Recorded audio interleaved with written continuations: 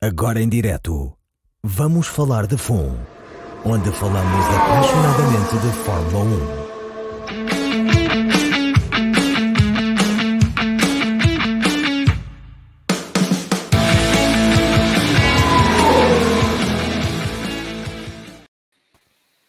Hello, welcome to our second special episode in the English language. Today with us we have Sean Kelly, who a lot of you may know him from Twitter as Virtuous Statsman, and he's been providing all the interesting facts and tidbits about Formula One statistics over the last 20 years or so, almost 20 years now. I also have Vasco and João with us, but I'll start with you. Sean, I came to know you when I was a student in the US, and I was following Formula One at Speed Network or Speed TV, and you were part of the team with Will Buxton, Bob Varsha, Stephen Matchett, and David Hobbs covering the Formula One season at the time in 2011. And you would always come up as the guy that would bring all the interesting bits of information to the race, because especially when there were dead moments or dull moments during the race, and then you would give some piece of information that would make it all interesting again, because someone was about to break a record or someone was about to do something that had never been done, or that would be the moment where we would hit I don't know which number of overtaking in the season. Or how does this come to you? I mean, how did you come to this job and to this passion with statistics in Formula One? Well, first, thanks for having me on the show. And may I compliment your foreign language skills, as I cannot speak a word of Portuguese. I apologize. Thank you. But how did I come into it? It's a question I get asked a lot, because obviously a lot of people want to get into Formula One themselves. And I think anyone in Formula One will tell you we get asked three questions more than any other, which is, how did you get your job? Can I have your job? And do you need an assistant? Those are the three questions we normally get asked. But in my case, most people don't believe how I got into Formula One, because it was such a weird way that it happened. I actually cold called Speed Channel without knowing anyone there, and sold them on the idea of hiring me. There wasn't a job advertised. They weren't looking for somebody to do statistics. But I thought, from having watched Formula One since I was 6 years old, and been told countless times that, you should try and get a job in that. You're always way ahead of them on the TV there. You seem to yell things at the screen that they tell us 20 minutes later. You should see if you can do that professionally. So I thought I would try. And I called them up. I didn't know who to call. I called the wrong offices twice, and they redirected me. And eventually I got the producer for Formula One. And I said, it's going to be amazing if you hire me, or whatever it was I said. I don't know what I said exactly. But put the phone down. It was a voicemail. I left a voicemail message. So I thought, okay, I'll never hear back. And 2 days later, he called me back. And I thought, oh, okay, I wasn't expecting that. And he said, okay, well, if you're serious about it, submit an example of work you provide, typically. So I thought, okay, I've got no idea what he's expecting of me, and I've never done this before. But I'll have a go. And there was like 4 months of back and forth. This was the winter of 2002 going into 2003. Mm-hmm. And eventually he offered me a job, and they offered me a job for $200 a weekend that first season. And I think they were offering me a job just to get me to stop calling. Like, leave us alone. Yeah. If we give you $200 a weekend, will you go away? And that's how it started. And from this very small beginning, it's turned into a career whereby I provide that service now for something like 16 or 17 domestic broadcasters, also to Formula One themselves, a couple of the teams in the Formula One race programs that you would normally buy at the racetrack if we weren't in a pandemic, and a few other bits and pieces as well, Formula 2 and Formula 3, and this season the W Series. So yeah, it's turned into a lifelong career. But how did you discover that this was an interest for you, that it was something that you wanted to do? Well, I naturally got interested in Formula One because my older brother watched it on television, and I didn't have a choice. We only had one TV, so I had to watch it. But I actually found it more interesting than he did, and took it all in, by accident. So you became obsessed with the facts and with the achievements of the drivers and the teams, and you started looking into that and building up your database, or? No, it wasn't. I didn't notice it as being an obsession because I was so young. I mean, the first race I watched was when I was 6. It was actually 34 years ago this week. Monday this week was 34 years since my first race that I watched on TV. And as a kid, I thought everybody else was taking it in at the same rate. I thought everybody obviously knows that Ayrton Senna is driving the Camel Lotus 99T with the active suspension, rather than just the camel car, which is what everybody else in my school thought it was called. It's like, the camel car, the yellow one. Yeah. No, that's the Camel Lotus 99T with the active suspension. So I thought everybody else was not paying enough attention. It wasn't a case of me trying to learn every last thing about it. It was just naturally like, I find this stuff quite interesting. So I read it and remembered it. I wasn't forcing, I wasn't trying to become that. And over the course of several years, I started to get ahead of Formula One itself, because something would happen on the racetrack. And I would say, I don't think that's happened since 1974. And then later in the broadcast, they would say, oh, that's the first time that's happened since 1974. At which point, whoever I was watching it with at home would say, you should get a job doing that. Why don't you do that? You're miles ahead of them. So I always thought, no one makes a career doing that. That's stupid. And then eventually I actually tried, and it turns out they were right. So. You see, what I find fascinating is that I can do that with the races I've seen in my lifetime, right?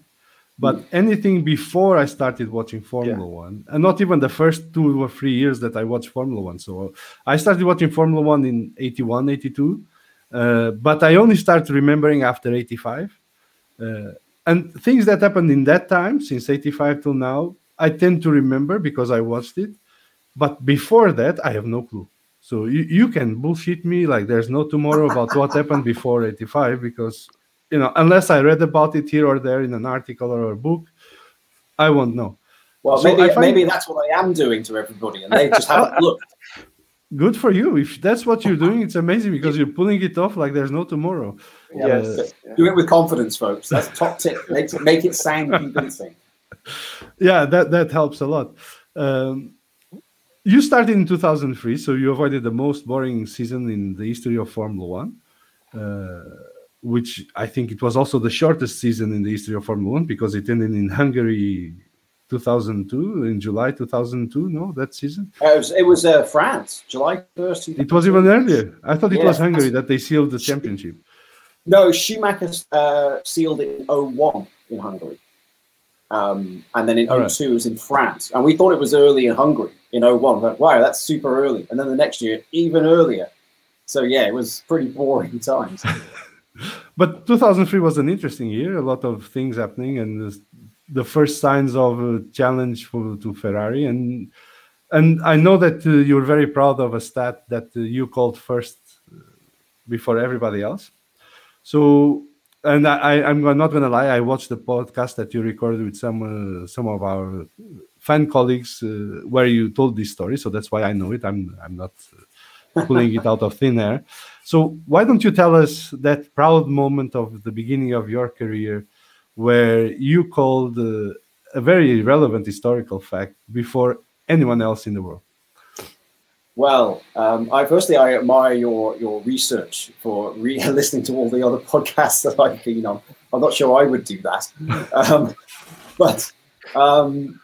You are right that in 2002, it was a very dull season. Schumacher won 11 races that year, which was a record at the time, and had wrapped up the championship by July. So it was real dull stuff. But in 2003, which happened to be my first year, suddenly a load of things happened that we hadn't seen in Formula One in a generation, since the 1970s. And I was very lucky, and I actually genuinely think that this has contributed to my longevity in Formula One as a career.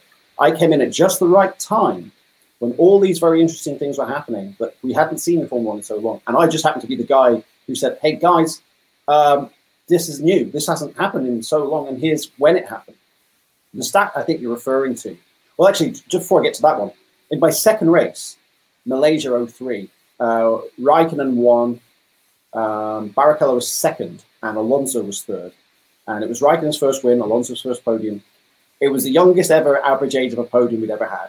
And that hadn't happened, that record has stood since Belgium 1974. And we had that on the air on Speed Channel. Before we went off the air, and we called it as a record, and then the next day it was reported as such. But so that was the first big thing. Having initially said we'll give you $200 to go away, I think then they were like, no, wait, come back. We come back. Hang on. We'll give you another $200. Yeah. What else have you got? But the one you're thinking about is Monza, I think, 2003, when Schumacher won the race in front of the Tifosi. It was a big moment in the championship because it was in a close battle with the championship with Montoya and with Kimi Raikkonen. Schumacher won the race, but in doing so, he set the fastest average speed in Grand Prix history. It was the fastest race in history. I think I know it. I'm afraid I only know it in miles per hour. It was just under 164 miles per hour. I can investigate. Yes, 258 kilometers an hour, I think, average. And I passed it to our guys to say on the air, well, that's the fastest race in history, our statistician says. That has broken the record that has stood since Monza 1971. And that was that. We had it on the air before Schumacher had even stepped out of his car in Parc Fermé. And so we celebrated that on the air, went off the air, and no one else reported it. At all. No one. Not Autosport, not anybody. And over the course of the day, I thought, I'm sure I've got this right. But why is no one else, if it is right, why has no one else said it? Maybe I'm wrong. Maybe I'm the person who's wrong. I think they weren't paying anyone $200, Well, yes, it's the best $200 they ever spent. But I had to write an email to everybody saying, look, guys, I've checked the calculation 10 times, and it always comes to the same answer. This is the fastest race. But just letting you know, no one else has reported this. I'm kind of worried that I'm wrong here. And then the next day, everybody reported it. And it was like, oh my God. Because I thought I was going to look like, okay, this is probably the end of my F1 career now. Now that I've made everyone look stupid on the air, calling a record that wasn't a record. The next day, everybody else went with it. And then my career started to take off from there because it was like, whoa, okay, well, instead of 24 hours from now we're talking about it, now we can talk about it the second it happened. We should probably get this guy in to help with our broadcast. So in 2004, I started offering the service. Well, first off, Speed Channel gave me a proper contract in 2004 as opposed to the $200 but I do always point out to people in the first season, given all the other work I was given to do in the first year, I made $8,000 US. That was my income for the first year. And I always say somehow I made that work, watering down and all that stuff. You really like McDonald's, right? Oh yeah, big time. But as far as I was concerned, it was like, no, stick with this. I think there's a career to be made here. So the next year they gave me a proper contract, and then I started selling my services in syndication to the international broadcasters. And that's when it really started to pick up as a business, as opposed to just me helping out on one show. And you still do that to date, right? So you basically still have around 20 customers or something like that? Yes. Yeah. It's at the last count, I think it was 16 domestic broadcasters plus F1 plus some of the teams. And then there's F2 and F3. And the W Series is new this year because W Series is supporting 8 of the F1 rounds. So it's split off in a few different directions. And there's a couple of side things as well, like the football team here in San Diego, the San Diego Loyal, which is the professional team here. I do some work for them as well, just because they're the local team. And they were looking for a statistician. And I said, well, since I'm here, perhaps have a look at my resume. I do a thing called the World Championship in Formula 1. And they said, well, that's perfect. That's just the kind of guy we're looking for. Could you come and do it? I said, well, yeah, when Formula 1 allows, because second division football is not going to pay what Formula 1 does, but they appreciate that, and they said, yeah, whenever we can get you, that'd be great. So, yeah. So here you are now. It's 2021. You're delivering your stats to 20-something broadcasters worldwide. You're doing F1 experiences as well, I think. Not because of the pandemic. There's no actual F1 experience, but as soon as there's public again, you will probably resume that again. And I want to say something here, and then I'll let my colleagues pick up and start asking you questions as well and talking with you. But you did something last year that I found amazing. Because when the pandemic hit and Formula One got cancelled, you went and you took out a job at Walmart. And you didn't hide it. You wore it with pride. And I think at that moment in time, that was very powerful. Because here is someone that works in Formula One, works with all kinds of international customers and cool customers, because everybody gets to know who they are because of it's the TV channels that we all watch the races in. And in a moment of crisis, you went to Walmart and you came out and you said, look, it's okay. We need to survive this. We need to get over this. And we're all in the same boat. And I think that was an amazing message that you put out. And you concluded that journey in Walmart in the same amazing way, which was celebrating the fact that Walmart gave you a job, that you had an opportunity to get a job during the time of crisis, and that you worked with a lot of people that were in the same situation as you were. And I just wanted to congratulate you for doing that and for setting that kind of example, that nobody should feel ashamed for the situation they found themselves in, that in a time of need, you do what you need to do to get by. And there's no shame or no... it's not a downgrade from your previous job. It's a continuation of your journey in life. So I wanted to bring this into the podcast and for people to know, and they can check your Twitter feed timeline because it's there. You didn't delete it. you keep it there. And I think for you, it's a badge of honor, in my opinion. Yeah. Well, thank you for the kind remarks. It is true that I would say that in the first couple of days after Australia was cancelled last year, first couple of days, I thought, where are we going? What's going to happen here? Like, hopefully I can sit here and wait this out. But it quickly became clear, okay, we're not going to be racing here, possibly at all in 2020. So it's everything you had planned. You know, you're going to be on the balcony in Monte Carlo, escorting the VIPs and all of that stuff, you know, on the yacht, chin chin, champagne. None of that's happening. We're in a different world now. Now we're in a world where we have to survive. It's not about prosperity. It's about just, let's make sure the lights are on. Let's make sure we have food. Let's make sure we have our health. Let's not get COVID ourselves. So on that basis, I applied at Walmart because I thought, well, they're the only people who are hiring. Yeah. And I genuinely thought, if I don't apply for this now, next week, there's going to be 5 million other people out of work. Yep. Because the airlines are going to stop. All entertainment is going to stop. Like I could see it coming. I could see, okay, this is all going to stop. And all these people are going to be out of work. And then they're going to have tens of thousands of people applying. This is the only job that's available. So go for it. And at the time, I thought, this doesn't pay the bills, but it does at least slow down how much money I'm losing. You know. So on that basis, I thought, okay, in the normal world, you would think working at Walmart is probably like, well, what happened? I thought things were going so well, but in that situation, I felt like this is as good as working in Formula One. This is the best job out there, and I've got it. So I always looked at it with that mentality. Like, okay, it's not what we thought we were doing, but compared to other people, there are other people out there, millions of people unemployed. You can't complain about the situation that you're in. Yes, okay, fine, you're not hanging out on yachts in Monte Carlo. But that's not the point right now. The point is just keep going and keep doing something, and eventually hopefully it will come back.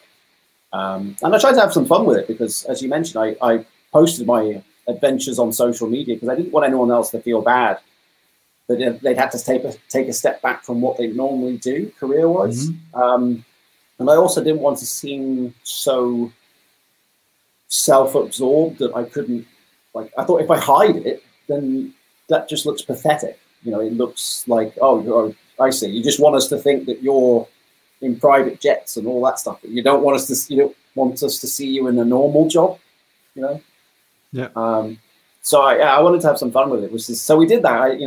when I'd be out there doing my shifts, I'd see like the marks that we put for the shopping trolleys. I say, oh look, it looks like the marks on the starting grid of a form. Okay, we're gonna have a Grand Prix around Walmart. You know, we do all that. So I tried to find things like when I'd be stacking all the Red Bull on the shelves. Like, oh, here we go. Look, it's got Red Bull. It's Formula One. It's got Red Bull on there. Yeah, see, there's a little bit of Formula One there. So I'd always be looking for, exactly, like any sponsor I could find where I'd be like, oh look, that's Formula One. Let's take a picture of that. Well, I think it was really cool, and I think, as I said, that it was a powerful message for other people that found themselves in a situation where they had to take a step back. They were forced to do so, and that there's no point in feeling ashamed of anything. The situation fell on our laps. It wasn't caused by us. I think I would have been more ashamed if I just sat still and waited for the problems of the world to fix themselves. I think it was definitely one of those moments where it's like, okay, you need to rethink where you're going this year, because we're not doing what you thought you were going to do. But then neither is anyone else. So maybe you could lead by example by posting this on social media and make people think, all right, it's not so bad. If even he's having to do it, you know, then I don't need to feel so bad about me doing it. And bear in mind, I mentioned there before, you know, I made $200 a race in that first year. I started doing minimum wage jobs when I was a teenager. I wasn't born into Formula One racing. So it's in a way, you got to take positives from these things. And the positives I took were, hey, don't take for granted any of this Formula One stuff. It could end tomorrow. It ended suddenly in 2020. So it's all about, you know, life is about taking the negatives, because there are a lot of negatives in life. You've got to take the negatives and find ways to turn them into positives. So I think I was able to do that as best as we could in 2020. And my big ambition now, and I still keep in touch with the friends I work with at Walmart who had no interest in Formula One. They had no idea I even had another job. I didn't even tell them until the last day I was there. I kept my Walmart vest, you know, the one you have to wear with the name tag. And I said, my ambition is to get back on the yacht in Abu Dhabi or in Monaco and get my picture taken wearing my Walmart first on a yacht with the champagne, all of that stuff. And I'd be like, yeah, guys, we did it. Like, life's good. And you know what the best part of that will be? What's that? You're going to get approached by Zach Brown saying, how the hell did you get Walmart into Formula One? Yeah, I did think it was funny that Walmart started sponsoring Red Bull, because I had I had at least 2 or 3 people send me a message saying, are you anything to do with this? Because they had no interest in Formula One until you went to work for them. And now they're in Formula One. Well, there you go. Nothing. Maybe it's your third career. It's hinting at you. Right. I mean, I'd love to think I was that important, but unfortunately I am not. That was complete coincidence.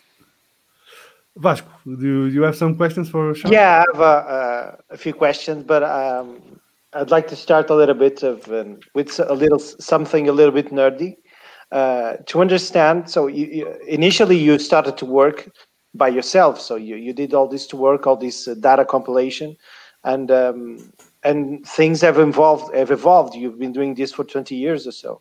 So my question to you is, what kind of tools do you currently use to work all this data? Because in an era of machine learning and of AI, that machines can do anything, you kind of sound like the guy that you have a very good adaptive memory, which is very useful in your role. But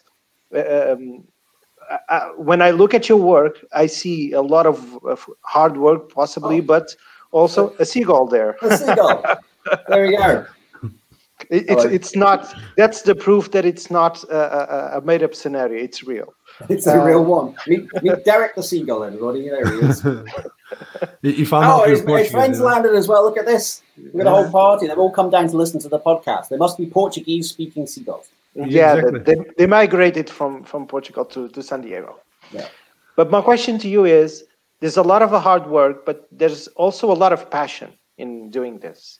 Because I'm also a little bit of a nerd myself when it regards to Formula One, but it comes to a point that you simply cannot get all this information. What kind of tools do you use to compile all this information and get and have the information at hand very quickly? How do you do that? Well, it's surprisingly simple, actually. I think a lot of people expect me to have a very, very complex data science background and so on, but actually, you don't. A huge amount of detail can be pulled from the Forex website, the Formula One Motorsport or Motorsports database. There's a huge trove of information that you can get from Forex.com, which for people who don't know is a subscription site, but nevertheless, a very, very, if you're interested in F1 history or motorsport history, a fantastic site to use. And it's what people in Formula One use anyway. So it's not, if I use something else and it has slightly different numbers in certain elements, people would say to me, hang on a minute, Forex says this. So it's just easier to use Forex. But there's some things that Forex can't do. And for that, I actually use Excel. I just have an Excel database of my own. You know that I was expecting that answer from you. Really? Yeah, it's honestly, it's not complicated. And the reason is this: you have to remember, I am not making statistics for data scientists, and I'm not making statistics for engineers. I'm making statistics for normal race fans. So you can't overcomplicate things. You can't say, hey, that's interesting. I don't know, Sebastian Vettel's standard deviation in his Q2 performance is 40% lower when the track temperature is below 33 degrees Celsius. I have no idea what you just said. If you say to me, Sebastian Vettel hasn't made Q3 in the last 14 races, that I get, that I understand. And you have to understand that is the simplicity that you have to boil it down to, because fans are tuning in to see the race. They're not tuning in to hear a lecture about data science. So you have to not overshadow. You're trying to complement the broadcast. You are not the broadcast. You're there to complement the thing that people have tuned in to see. So you must always make sure what you put on the air is simple enough to instantly get. You don't have to sit there and go, hang on a minute, what did he just say?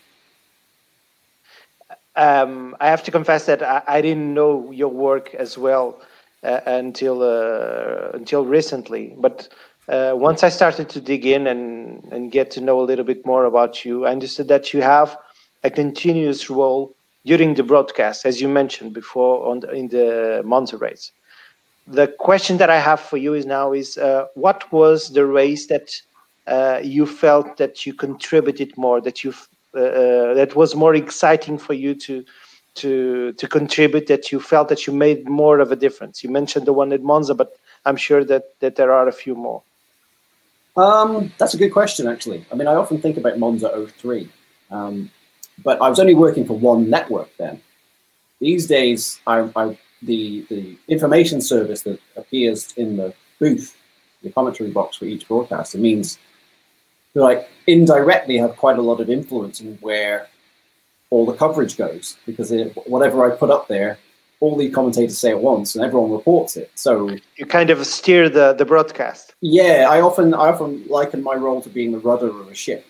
Like, you can't see me, and I'm not making any sharp movements, but I do just gently steer us in this direction, I think that the Monza 08 actually comes into mind as being an influential one, when Vettel won Monza. Yeah, because he was the youngest winner of all time at that point, and that was the first win for an Italian constructor other than Ferrari since Fangio won from Maserati at the Nürburgring in '57. Which no one had considered. So it was a big day for Italy. It's a big day for non-Ferrari wins in Italy. I mean, there are other similar sorts of things. Like usually, the races that have mad things happen in them are usually the ones where I feel most useful, because then you're really flying by instinct. Like when Gasly won at Monza last year. Yeah, I was going to ask you that. When Button won at Canada in 2011, when he was last in the race at one point. Mm-hmm. The Sakir Grand Prix last year, we had so much stuff that was ready to line up on George Russell, and then we didn't need it. We needed all Sergio Perez stuff at the last minute. So suddenly we had to change it to being that. And then Ocon was on the podium as well. So we had that. So yeah, whenever there's a race where something unusual happens, that's where I feel like I'm most useful. Although perhaps the broadcasters would say the opposite. Perhaps they would say it's the boring races where you're the most useful to us because you give us something to talk about. But I think it's more exciting to me when something unusual happens. Because you think, now I'm going to tell you something. This probably hasn't happened in a very long time. And I'm going to be the person who's going to tell everybody to say this on the air. Because they usually look to me. Like in Bahrain we had Hamilton beating the all-time record for laps led.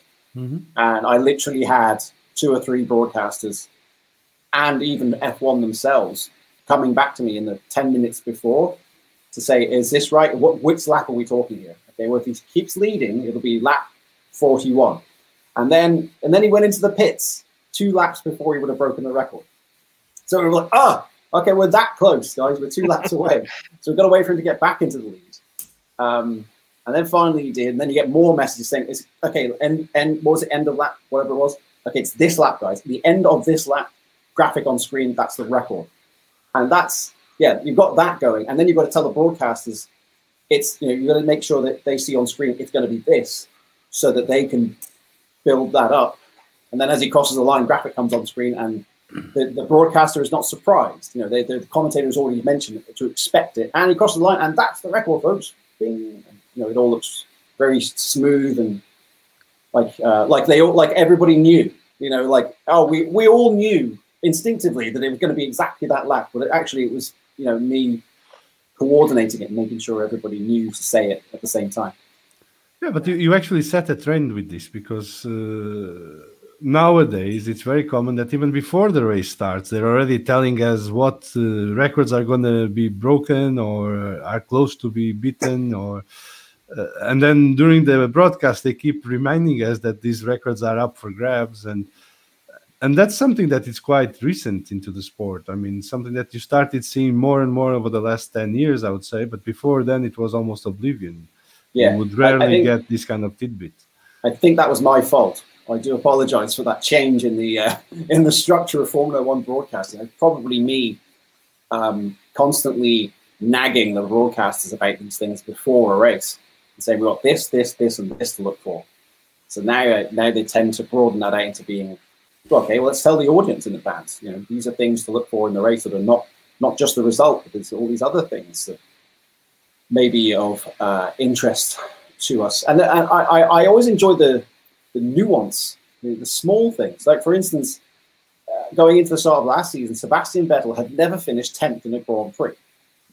And then he finished 10th in a Grand Prix 3 or 4 times last year, having never done it before at all, once.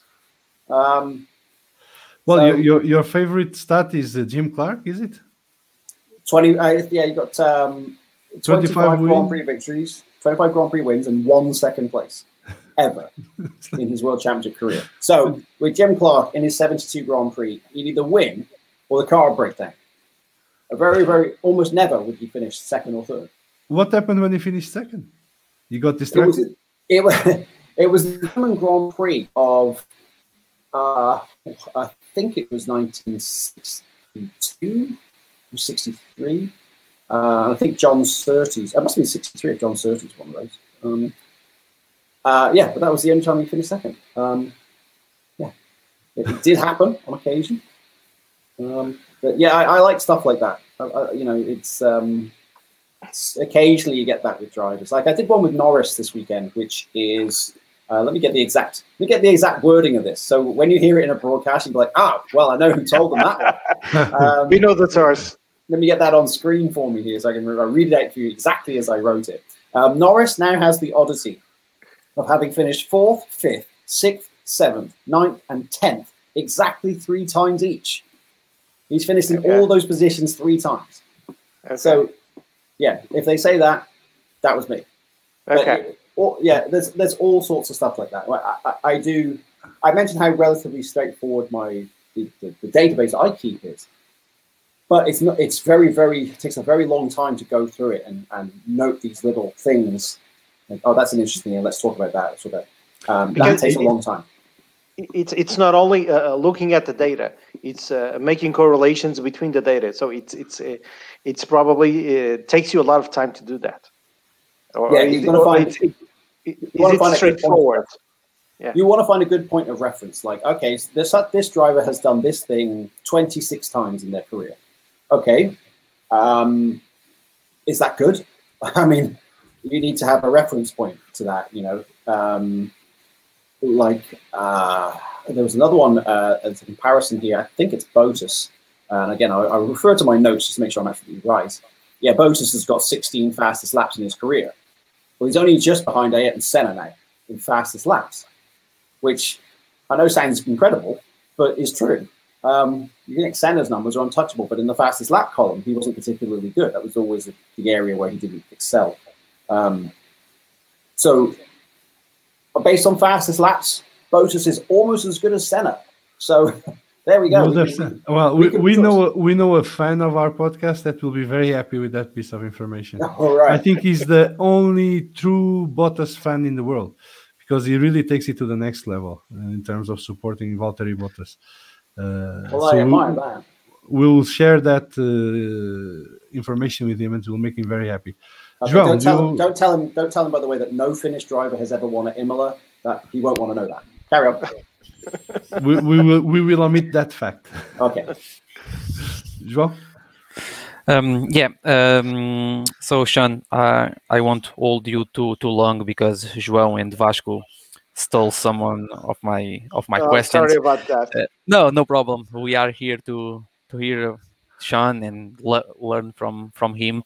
My question is more directed for Sean itself in this way. I don't know if you know the last time this happened, but imagine this scenario. You are watching a Formula 1 race, but you are not working. You have always the chip turned on, or you can enjoy the emotion of a race in Formula 1? Well, the last time I watched a race that I wasn't working on would have been Japan 2002. I do get caught up in things when we're really close battle. There's some wheel-to-wheel racing going on. Somebody tries a really spectacular overtake, and it works. I do get emotional by it. I'm moved by it. You'll hear me go, cheer or punch the air. Like, yes, all right, that's a good one. Yeah, no, I'll carry on writing my notes, and so I still get like that. I would say that I don't get like that about a specific driver. Like when I didn't work in Formula 1, I had drivers that I might support. These days, it's more about the race generally. And I think, okay, well, what would make the race really interesting? I want that to happen, whatever that is. Whether that's Lewis Hamilton starting from the back of the grid, or it's raining, or, whatever it is, or like McLaren are much quicker than we thought they would be, or anything like that. I think, okay, I like that. So I do still get emotionally invested in it while the race is on. But at the same time, I'm also thinking, by the way, you need to carry on logging lap time so we know what the tire degradation is on this set, and all that sort of stuff. So yeah, I find a way to cross-reference or keep the two of them going. Like I can still be a fan, but also like, okay, well, we're going to have to tell the broadcaster something to say on this. So do that too. Yeah, with all these years, you have your own system to separate the waters and be emotional, and in the other side, always be. Yeah, I think if data in your mind, they both complement each other. Because I think if I wasn't emotionally invested in it, I wouldn't be as good at my job, because I would just be like, nah, that's good enough. But to me, it's like, no, it's not good enough. This is Formula 1. You've got to be the best. You've got to have everything ready to go. Like as soon as something interesting happens, boom, you've got to have it on the air. We've got to tell people, this is why this is interesting, folks. This is why you should be watching. Somehow I get the feeling that you have this Barney mode in you, that you're watching the race all series, and then all of a sudden something very weird happens and you go, challenge accepted. That's actually quite accurate. Now you mention it, I hadn't thought about it, but you're right. Yeah, it is a bit like that. Something very odd happens. I think, whoa, wait a minute. Now we're going to be going all the way back to 1983, blah, blah, blah. I'll give you a great example. Nobody has won a Formula 1 race from 9th on the grid since 1984. Did you know that? No. Niki Lauda won, I think it was Dijon. I think it was Dijon 84 from 9th on the grid. No one's and it never happened since. No one's won from 9th on the grid since that day. Isn't that amazing? That's a weird fact. Yeah. Yeah. There's no special reason for 9th place. No, there's no reason. Gasly, I think, won from 10th at Monza last year. So Alonso won from 11th in 2012. Hamilton's won from 14th. Yeah, exactly. But no one from 9th ever since 84. Now I've said that, whoever wins this weekend will be 9th on the grid. Now we've had this conversation. Well, then we'll get you back. We'll get you back just to comment on the next weird spot. I will be Mystic Sean predicting what's going to go on. I was going to ask you because this year we hope that it's going to be a more normal year, a more normal season than the previous one. But this year, what apart from Lewis Hamilton winning the 8th title, what is in your opinion, the weirdest fact or record that it's going to break, that a driver could break, could achieve this year? Oh, I wish you'd asked me last year because I felt like there was more. I felt like there was more to break last year. I will ask you. Complement my question. Which driver could possibly, apart from Lewis Hamilton again, could have more records this year? Records. When I say records, it's achieve something. Fact. And my bet is it's Tsunoda, because I think he's very young, he's very fast, and he's probably going to do something special this year. Yeah, I was actually going to say Tsunoda because, of course, he's already become the 65th driver to score points in his Grand Prix debut. Not the best result ever for a Japanese driver in his first Grand Prix, which are two different statistics. Really? Yes, because, of course, we had a different points format back in the day. Okay. We only had points till 10th place since 2010. Satoru Nakajima was 7th on his debut. In my first race, I referenced it, Brazil 1987, the first race I watched as a fan, Nakajima was 7th on his debut. And also, and here's a really obscure one for you, Shinji Nakano was 7th on his debut, Australian Grand Prix 1997. How many cars finished? Sorry, how many cars finished that Grand Prix? Must have been about 9, 10.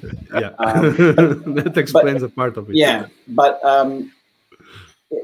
Tsunoda has a great chance to be, firstly, only the 4th Japanese driver to be on the podium in the Grand Prix. We've only had 3 drivers on the podium. All of them finished on the podium once. So another thing could be Tsunoda has a shot at being the first Japanese driver to finish on the podium twice in Formula One. That's never happened. And I'm sure it please Honda. And it'll probably make them wonder why they're pulling out of Formula One, just as they're getting good at it. Because finally they've got to the point where people will say, actually, Honda are far better than we thought they'd ever be. And now they're winning pole positions and winning races, and just now they're pulling out. Just it seems a shame. Like why they'll become title sponsors of Red Bull and AlphaTauri. They might. It might be a good idea for them to do that. They did that in a way when they pulled out and they built a winning car. But so I agree with you. Let's hope that they can rethink that decision. That would be nice. Yeah, I have a question about drivers and about something that we talk a lot here in podcast, and it will be fun here and answer yours. So, what if you know what is the average of races run by a teammate of Max Verstappen until the expelled of the team? Because this year Max Verstappen have a good teammate. Yes, Sergio Perez. Yeah.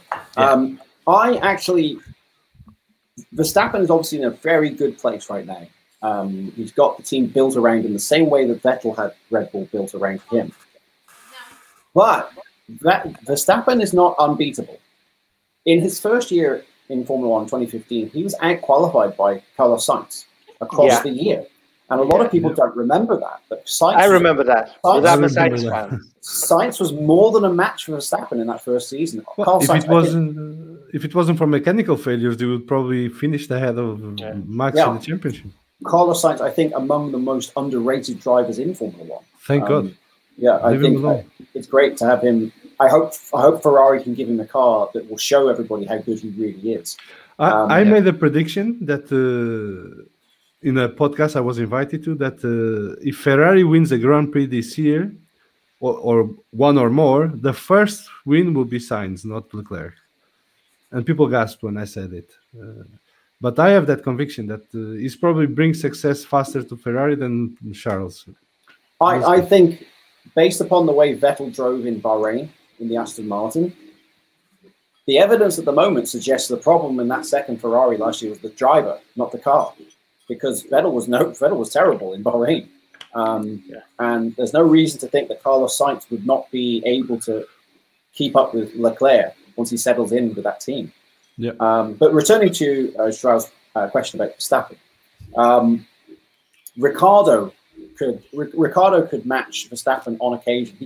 He wasn't as good as him over the course of the full season, but Ricardo definitely had the pace to go with Verstappen. Of course, he won 2 races in 2018, and then again had bad reliability, which kind of killed his season a little bit. And then he went to Renault.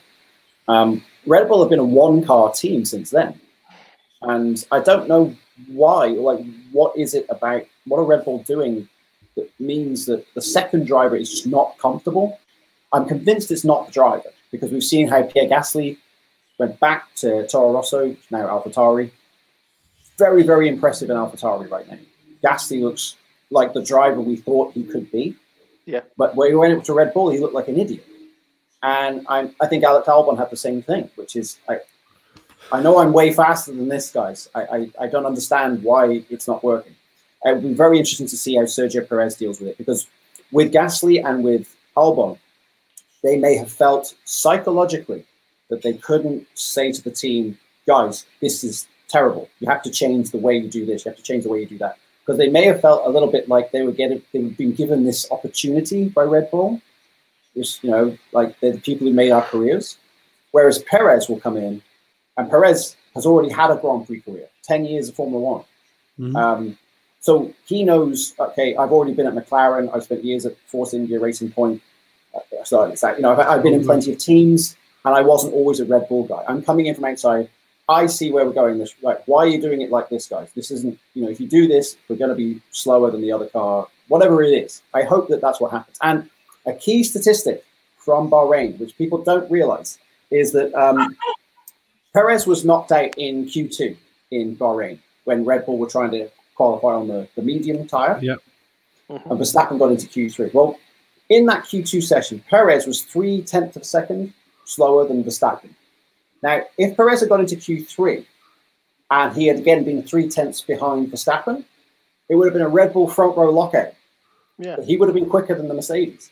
Now, of course, Verstappen might have had a little more in Q3, a little quicker. Mm-hmm. But let's say that was his pace, and that Perez could have gone at the same improvement. It would have been a Red Bull 1-2 on the grid. So there's a chance there that Perez has more in reserve. We'll know a lot more this weekend, of course. Well, we could see it in the race, though, because you had that polling formation lap where the car just shuts down, which 90% of the other drivers will just stand up and leave. And he was there, trying to get the car working. He managed to get it working. Then he starts from the pits and he finishes 5th. Yeah. I mean, if he had started in 11th, he probably would have been in the podium. Quite possibly. Although I would qualify it by saying that he actually had the same result in his first race for Red Bull as Alex Albon did, which is he started from the back and finished 5th. So at the moment, it's the same. What we need to see is what can Perez do after having a really good qualifying. When he's starting at the front, how close can he get to Max? And more importantly, can he beat the Mercedes? Because I think if we have a championship battle this year, we'll need 2 Red Bulls to make it happen. Yeah. You can't have Verstappen out there strategically trying to battle 2 Mercedes for track position. And especially this weekend at Imola. Imola last year had 6 on-track passes, easily the lowest of any race in the 2020 season. In the last 7, Imola races, I think it's 7 Imola races, we've never had more than 9 on-track passes. Now that compares with Bahrain, which usually rates in the high 40s. Way more overtakes in Bahrain. So Imola, very difficult to pass. If you mess up qualifying, it's like messing up qualifying in Monaco. So Saturday's going to be very important. They changed the DRS zone for this year, so let's see how that impacts the overtaking, because they will have a bit more track to use the DRS, and that can give the boost they need to pass each other's. But normally Imola is a procession race. I'm glad they on, changed that.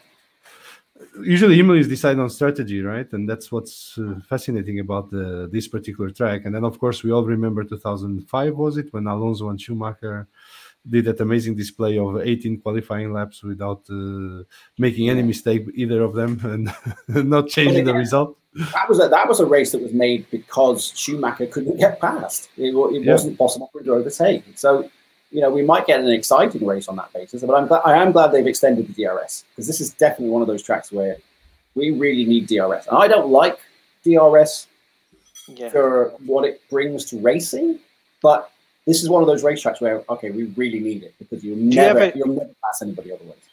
Do you have any visibility on the percentage of overtakes that are done with the DRS and the ones are not?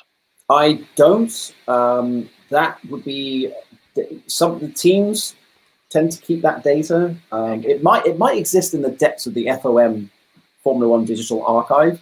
Never actually requested it. I probably should. There you go. We want royalties. Yeah. Okay. Do you need an assistant? Right.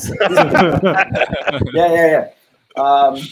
It may exist somewhere, because the on-track passes tend to only count at the line. So, for instance, if you pass someone halfway around the lap, and then they get past you before the end of the lap, and then you cross the line in the same position that you were at the start of the lap, there's no pass. It doesn't register as an overtake. Whereas the teams who use GPS monitoring, they would recognize, okay, this was a pass, this was a pass. I actually had an argument with Mercedes about it one year, because they said there was some ridiculous number of overtaking moves in one of the Grand Prix. And I said, I'm sorry, that's completely nonsense. There's no way that that's the right number. What they've done was use the GPS data, from the first lap, when all the cars are all next to each other. So, every time the sensor passed in front, they count it as an overtake. They're doing all this, on the first lap. So you get like 35 extra passes out of it in like 10 seconds. And then the rest of the race, there might be 7. So, I had to sort of put my hand up and say, I'm sorry, no, you can't. That's not right. You can't use that. That's false advertising. We're getting close to the hour, and we don't want to take a lot of your time away, so we're already thankful for the time you devoted to us. I have a final question, then maybe Vasco and João can ask a final question each as well. Have you ever been approached by a team to provide them with your kind of work? Because by keeping track of all this data, you obviously see patterns and you can identify trends. And has any team ever approached you to provide them with some of that data? I have, and I have, in that order. I have been approached by more than one team, and I do provide information to some of them. I don't know if I'm at liberty to say who. No, that's right. Yeah, it's okay. Because I haven't checked if I'm supposed to be able to tell people. I always try to. I tell them that even if I'm providing data to you, don't think that means that I won't put negative stuff about your team in what we put on the air. Because let's say a team is having a bad run of results, well, then we need to talk about how it's a bad run of results. I can't say to them, hey, I'll deliberately make it look as though it's a lot better than it is. I'm very particular about that, because I know, as I mentioned before, I've got a lot of broadcasters relying on me, and I know it's very important to correctly portray what's going on. Say for instance, if there was a driver who I really didn't like, but there isn't a driver who I don't dislike or anything like that, but let's say if there was, a less professional person might think, right, I'm going to write the worst thing possible about this driver every week. And I know that if that thing goes on the air in enough places, that could genuinely influence their career. In one instance, I had a driver a few years ago. His manager emailed me, very, very upset at a statistic we put on the air, because he knew it came from me. He's like, there's only one person who could have come up with that. It was you, Sean. And the funny thing was that it was actually supposed to be a positive statistic, because I had mentioned this driver had beaten his teammate using a one-stop strategy instead of a two-stop strategy. And the point I was trying to make was that this driver had used his tires very, very intelligently. Yeah.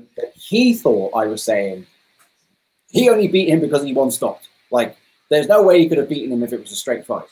Like, he's a slower driver, and the only reason the other guy didn't beat him is because he didn't stop once, you know. And I was actually saying, no. I was saying your driver was very intelligent. That's what I was trying to get at. And he actually apologized to me and said, yeah, sorry, it's the politics we have to deal with in racing. Sometimes we see things that are not there, and we see negative things. We think people are attacking us because there's so much politics with dealing with drivers in Formula One. But sometimes you misread it. But it reminded me that you also have a great responsibility to not screw people over, basically. Like, you must say, for instance, Valtteri Bottas has had a long run where he just gets thrashed by Hamilton. That's what the championship says every year. But I also try to look at things and say, okay, well, here's how he is at this racetrack. He's very good at this racetrack. And, you know, although he keeps, you know, Hamilton's beat him in Q3 by 0.002 of a second 4 times this year. So you're always trying to look and balance it and say, look, there is something good. Yes, there's bad, but there's something good as well. So you always try and do that. So, you know, it's fair to everybody. I'm not sure what the question was. I forgot what the question was, but I've ended up there. If you ever were approached by a team and if you provided their services. Yes, that was it. Yeah. So the teams obviously want positive stats. So I give them positive stats. But in the broadcast, I always try and make sure I have the editorial independence to be able to say what I think needs to be said. Because I think it's important. We mustn't have a media where, like, if there's a Formula One team, let's say a Formula One team paid me a huge stack of money and then said, so you won't say anything negative about us, will you? That's a very slippery slope, you know, because then it's like state-sponsored media. It's like, well, the teams are paying the media to say nice things all the time, which is definitely don't want that. Good. João? Final question? Final question, getting out a little bit of F1. You already told us that you are helping now San Diego local teams. You do for other sports, even if like a hobby, like things that you like I don't know, basketball or surf, or you know all these kind of statics in your head, or in these sports, yes, you turn it off and you just enjoy the sport. When I watch other sports, I'll watch the show and I won't be thinking about stats, but when they show stats on screen, I will think to myself, okay, I know what it's like, guys. I know what it's like. Trust me, I get it. You know, I know that the struggle is real. The challenge. So I'm not sitting there and judging what they're doing. I always think I know that job. I know there's limitations with what you can do, and there's things you want to do that you can't do because you just don't have the technology or enough people in the production to do it. So yeah, I try to avoid going on about stats in other sports so much, but inevitably you learn something because my brain likes sports statistics. So when the San Diego team hired me, it was interesting because I was then dealing with a team sport. We got 11 players for one team on the pitch at the same time instead of 2, per team in Formula One. So, it was like, oh, this is fun. A whole new avenue of things to look at that I've never had. You never get to deal with these things in Formula One. So that made it quite fun. And at the second level of professional football in this country, they don't have anybody to do that. So I think I'm the only person. The San Diego team's the only team that has someone doing that. And the rest of the league, I said, would you be interested in doing it for us? And I said, I can. I'm doing it as a side job anyway. My Formula One job is my main thing. I didn't want to get away from it, but it is fun. I'm Yes. surprised, by the way. That not one of you has tested me. I figured you'd probably try to fire some quick fire. Well, No. Our goal is to have a conversation with you. We know that you're good. and we know that you sometimes already put in practice. your 20 or 30 hours preparing this weekend's race, so we don't want to pick your brain that way. You I thought you were don't gonna go say- to. Currently, you don't go to the races. Not at the moment. No. Okay. Had it been a normal world, I would have been at about half of them. Okay. Last year, we were supposed to have 22 races last year, and I would have been at least 10 of them. So yeah, it was kind of back and forth. Is it harder or simpler to do your job from home?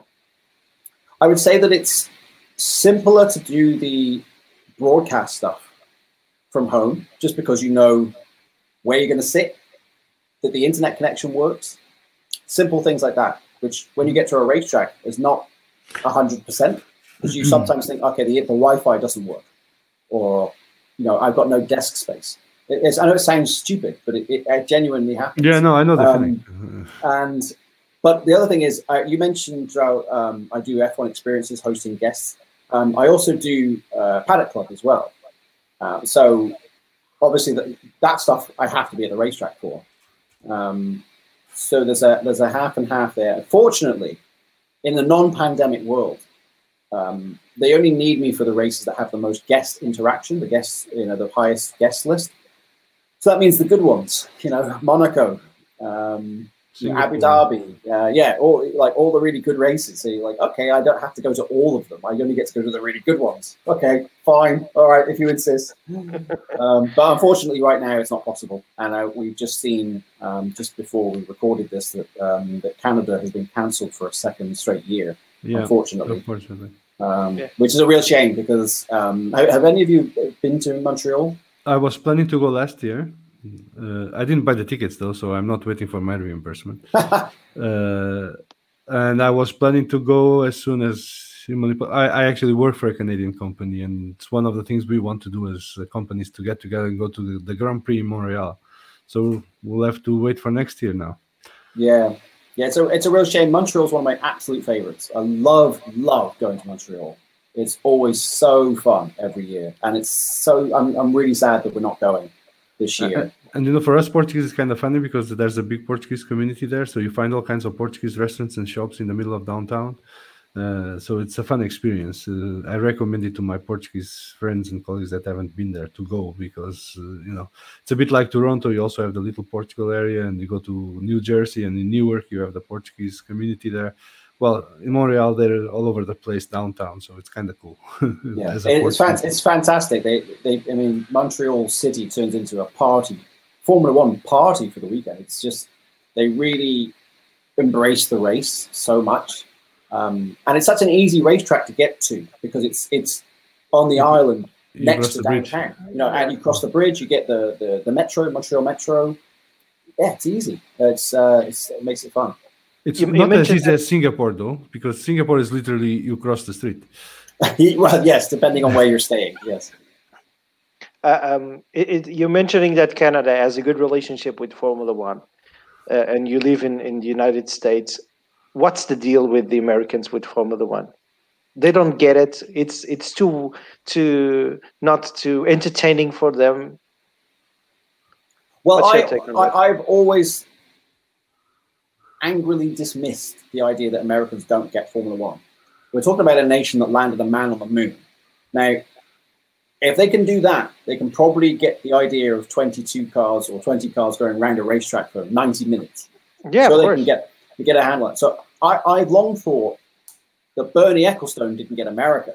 I think that was the problem. Not Americans didn't get Formula One, because it used to be that the US Grand Prix every year was the big money race, $50,000 for the winner of the US Grand Prix. That was the race you really wanted to win. The big bucks were in that race. And the US was the only country, until last year when Italy did it, the US was the only country to have 3 races in a year in 1992. Unfortunately, Long Beach was obviously great. The others was Detroit and Las Vegas, which were not. And I think Bernie made a series of poor business decisions about the US at the start of the 1980s. Firstly, moving away from Watkins Glen, which ostensibly was for infrastructure and safety, which I understand, but it meant we lost the great road race of the US. And then we moved away from Long Beach, and that was a big mistake, because then Formula One lost Southern California, and it lost the glamour race. You know, the idea that you could have all these actors and actresses coming down from Hollywood to Long Beach to do F1 was fantastic. It made sense for everybody. And Bernie wanted too much money, and then Long Beach decided to go and do IndyCar. And then since then, that's when Formula One started to die in this country. And I've always thought, and I know this sounds crazy, but this is the only thing that makes sense on this, that Bernie Ecclestone deliberately tried to make it look like that he deliberately killed it to make it look like he was right. Because why else would a promoter with that much skill and that much understanding make such a poor effort to understand the US market? Unless he had to make it look like he was right to take away the race away from Long Beach. It wouldn't make any other sense. So that's what I think happened. And I think now we've got American ownership. They want to get back into the US market. That's why we've got Drive to Survive, and we've got this bump in figures, you know. And Miami's on the way in, apparently. Miami, I hear, is on the way in. I'm not convinced that that's the best move for Formula One in the United States, but it is another race in the United States. It's Miami. It's Miami, but they might make the same mistake that other people have in thinking that all we've got to do is set up shop there and it's a winner. Football had this. Major League Soccer had this when they tried to set up teams in Miami before, and it all collapsed because the locals actually weren't all that interested in a local product. They actually had their own teams. Like people in Miami all support Barcelona and Real Madrid. You know, or they weren't interested in the local team. And they might have the same problem with the motorsport market in Miami. It remains to be seen. And I don't know if it's the right venue. I mean, it'd be one thing if they were hanging out in Miami Beach. Quite another thing if you're hanging out in Miami Gardens, I can tell you. That's quite a different thing. That's what I was going to say. Because if it was in Miami Beach, that would be an amazing postcard for everybody involved, right? Right. Right. So that's what you'll see on the publicity. But the reality might be a little bit different. It might it's not the look parking like lot of the stadium, right? That's what is being proposed. Which doesn't sound great. Because the city objected it to be in the main roads of the city, apparently. It might work. I hope I'm completely 100% wrong, and it's a massive success. But you don't think they're trying to tap on the Latino population? We may be consuming Formula One already from traditions from back home, because in Latin America, Formula One is a popular sport. We'll see. It will certainly be a destination race. It will certainly be a race that people will want to go to because it's Miami. Mm-hmm. I just don't know if the locals will embrace it. I mean, we've seen this significant local opposition. And the fact that the actual venue might not be that glamorous might put off the whole point of having the race. You know, when you go to Abu Dhabi, for instance, have you ever been to Abu Dhabi? Yes. Yeah. I mean, it's the best of everything. You can't believe, like, wow, this is where the 21st century is. Like, this is where all the money is. It's all here. They've got the best of everything. It's incredible. I don't know if people really want to hang around the parking lot of Hard Rock Stadium. It just doesn't sound great. In contrast that with Austin, which is obviously purpose-built, but quite a bit out of town from Austin. But at least when you get there, it's a purpose-built facility. It's meant just for that. And then the other one, which is the one I've been saying for years we should do, is Indianapolis. Why don't we go back to Indianapolis? Indianapolis already exists, already has a racetrack, already has a Grade 1 safety license, and it's owned by Roger Penske, who, one of the greatest businessmen in history, let alone in motorsports, in anything. And a man who gets and understands racing. And as you mentioned, the history and the prestige of racing at the Speedway. Let's do that. Let's go work out a way to do that, because that's on a plate. Like, literally, it's this easy, guys. There's another race in the US. There's no reason why the US shouldn't have 3 races in Europe. If we have 7 or 8 in Europe, we should be able to have 3 or 4 in North America. And it's a shame that Indianapolis is tied to the tire issue in 2006. It was 2006, right? 2005. 2005. I mean, I think it's a shame that that's the legacy of the venue in terms of Formula One right now, because it's a temple of speed, right? It's like Monza in Formula One. It's Indianapolis in the US. You would want to go back and at least set the record straight in terms of what the race in Indianapolis could be like, instead of what we saw that year, which is the last memory we have of the place. Well, anyway, I remember being in that being at that race, and easy stats, no? I wasn't first Portuguese driver on the podium. I was going to mention that. I'm just saying. Yeah. So that was a good one. You know that at least I spent the whole race praying that the Ferraris would crash out. And they nearly did. They nearly crashed into each other. Yeah, I think we were praying for it as well. Like, well, at least we could get a Tiago Monteiro, Narayan Karthikeyan 1-2 out of this, and then that's a really interesting result. But no, we had to have a Ferrari 1-2 again. I wasn't convinced we were going to get out of there alive. The booing was so loud. People were throwing stuff onto the racetrack. It was bad. We were like, I think we want to get changed into our normal clothes so people don't know that we're working in Formula One. And pretend we came to see the race. Yeah. Like hide our passes under our shirt, like put it under here. Yeah. Yeah, that's bad. That was a bad day. Yeah. Well, let's hope that the US gets more Grand Prix and that we get better experiences out of them, and that one day maybe F1 goes back to Indianapolis. I'm still looking forward to the day where they can switch cars. The best drivers of Indy can try the Formula Ones, and the best drivers of Formula One try the Indy cars. We already saw it with Alonso, which can be a spectacular result. I think it could work both ways with a bit of practice. Well, you know what? Roger, of course, owns IndyCar. So maybe Roger would say, hey, you can have Formula One at the Speedway, but you got to do something with IndyCar as well. Yeah. Now, that would be exciting. That would be fun. Be nice. That would be fun. And I actually think there's not much difference between them in terms of the drivers, because one of the issues with IndyCar that I always found is that a lot of the star drivers tend to be older than the star drivers in F1. And that may look like, in terms of skill and talent, there's a big gap, and while in reality there isn't, in my opinion. So I would be very curious to see how they would behave by switching cars. And what happened with Alonso when he first went to Indy was already a good appetizer for something like that. So let's hope one day we get a treat like that, and we get to see these guys having fun in cars that they're not usually driving for a living. Yeah, very that good. Would be fun. Sean, thank you very much for coming to our podcast and for spending this time with us. It was very enlightening and entertaining as well. And we wish you a good weekend with the Grand Prix at the Pirelli Gran Premio Made in Italy, the Emilia-Romagna 2021. San Marino Grand Prix of Emilia-Romagna, Italy, of San Marino, Vatican City. Exactly. You can put everything Italian into the name of the Grand Prix. We decided to call it the Imola Grand Prix or San Marino Grand Prix. Yeah, just Imola. Old school. Imola Grand Prix. It's good enough for me. We won't get a lot of passing this weekend. It'll only be a very, very difficult race to pass on. We'll have to wait until we get to Portugal to have a real race with real overtaking. Yeah. Yes, that we're looking forward to it. Unfortunately, no public this time, so it will be a closed door event. That's too bad, because of course last year was the closest. We were all there. It was closest we got to having a normal race last year. Was Portugal. We were all there. The race itself was the Grand Prix itself was a lot of fun. The first 5 laps of it was really fun. Those were the best 5 laps of the last 10 years at least. Yeah, like we're all sitting there going, "Hey, did I just see that? Did I just see Carlos Sainz take the lead in a McLaren around Mercedes?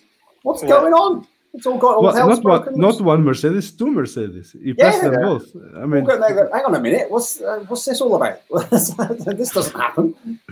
That was fun, those 5 laps. But the rest of the race was also fun because there was a lot of overtaking. It wasn't so fun or exciting in terms of the pecking order of the teams, because it was more or less the same as usual. But in the back, so from the 4th, 5th place backwards, there were a lot of overtaking among them, even if in the end the result was more or less the same as usual. So that was entertaining, and we're looking forward to see it on TV this time, because we saw it live the first time, and so it will be a different experience. But yeah, let's hope that the Imola gives us an entertaining race, even if it's on strategy, and that Portugal gives us an exciting race with lots of overtaking. And we hope that you get challenged with a lot of weird statistics that you have to dig deep to find and come up and say. And we'll know that if Norris does a 4th, 7th, 8th, 9th, whatever, it's going to be the 4th time that he does it. Yep. We're looking forward for the guy from 9th place to win the race, so that 84 record drops. Yep. And also the Bottas record, the fastest lap. Bottas equals Senna. I think he's 3 short at the moment. So that'll be later in the season. But he's trying to be the first Finnish driver to win a race at Imola. No Finnish driver's ever won a Grand Prix at Imola. So. And if I hear on the broadcast a weird stat like this has never happened, the last time that happened it was in 1957, I'll send you a Twitter message thanking you for the information. Guilty as charged. Very good. Thank you, Sean. It was a pleasure. You're always welcome at our podcast anytime you want to come by and share more stories about your work. Thank you, Vasco and João, for being here with us and participating in this discussion. We will be back soon. Normally, the next episode of the podcast will be next Wednesday live at 7 p.m. as usual. And in between, there will be other shows of the podcast that will be released for our patrons at patreon.com. And also, there will be a novelty this weekend. We're going to do something for the first time in the podcast starting Sunday after the race. It will be a surprise for our listeners and followers, but that will come after the race. So until then, stay well, enjoy the Formula One, and we'll be back soon. Bye. Thank you. Bye.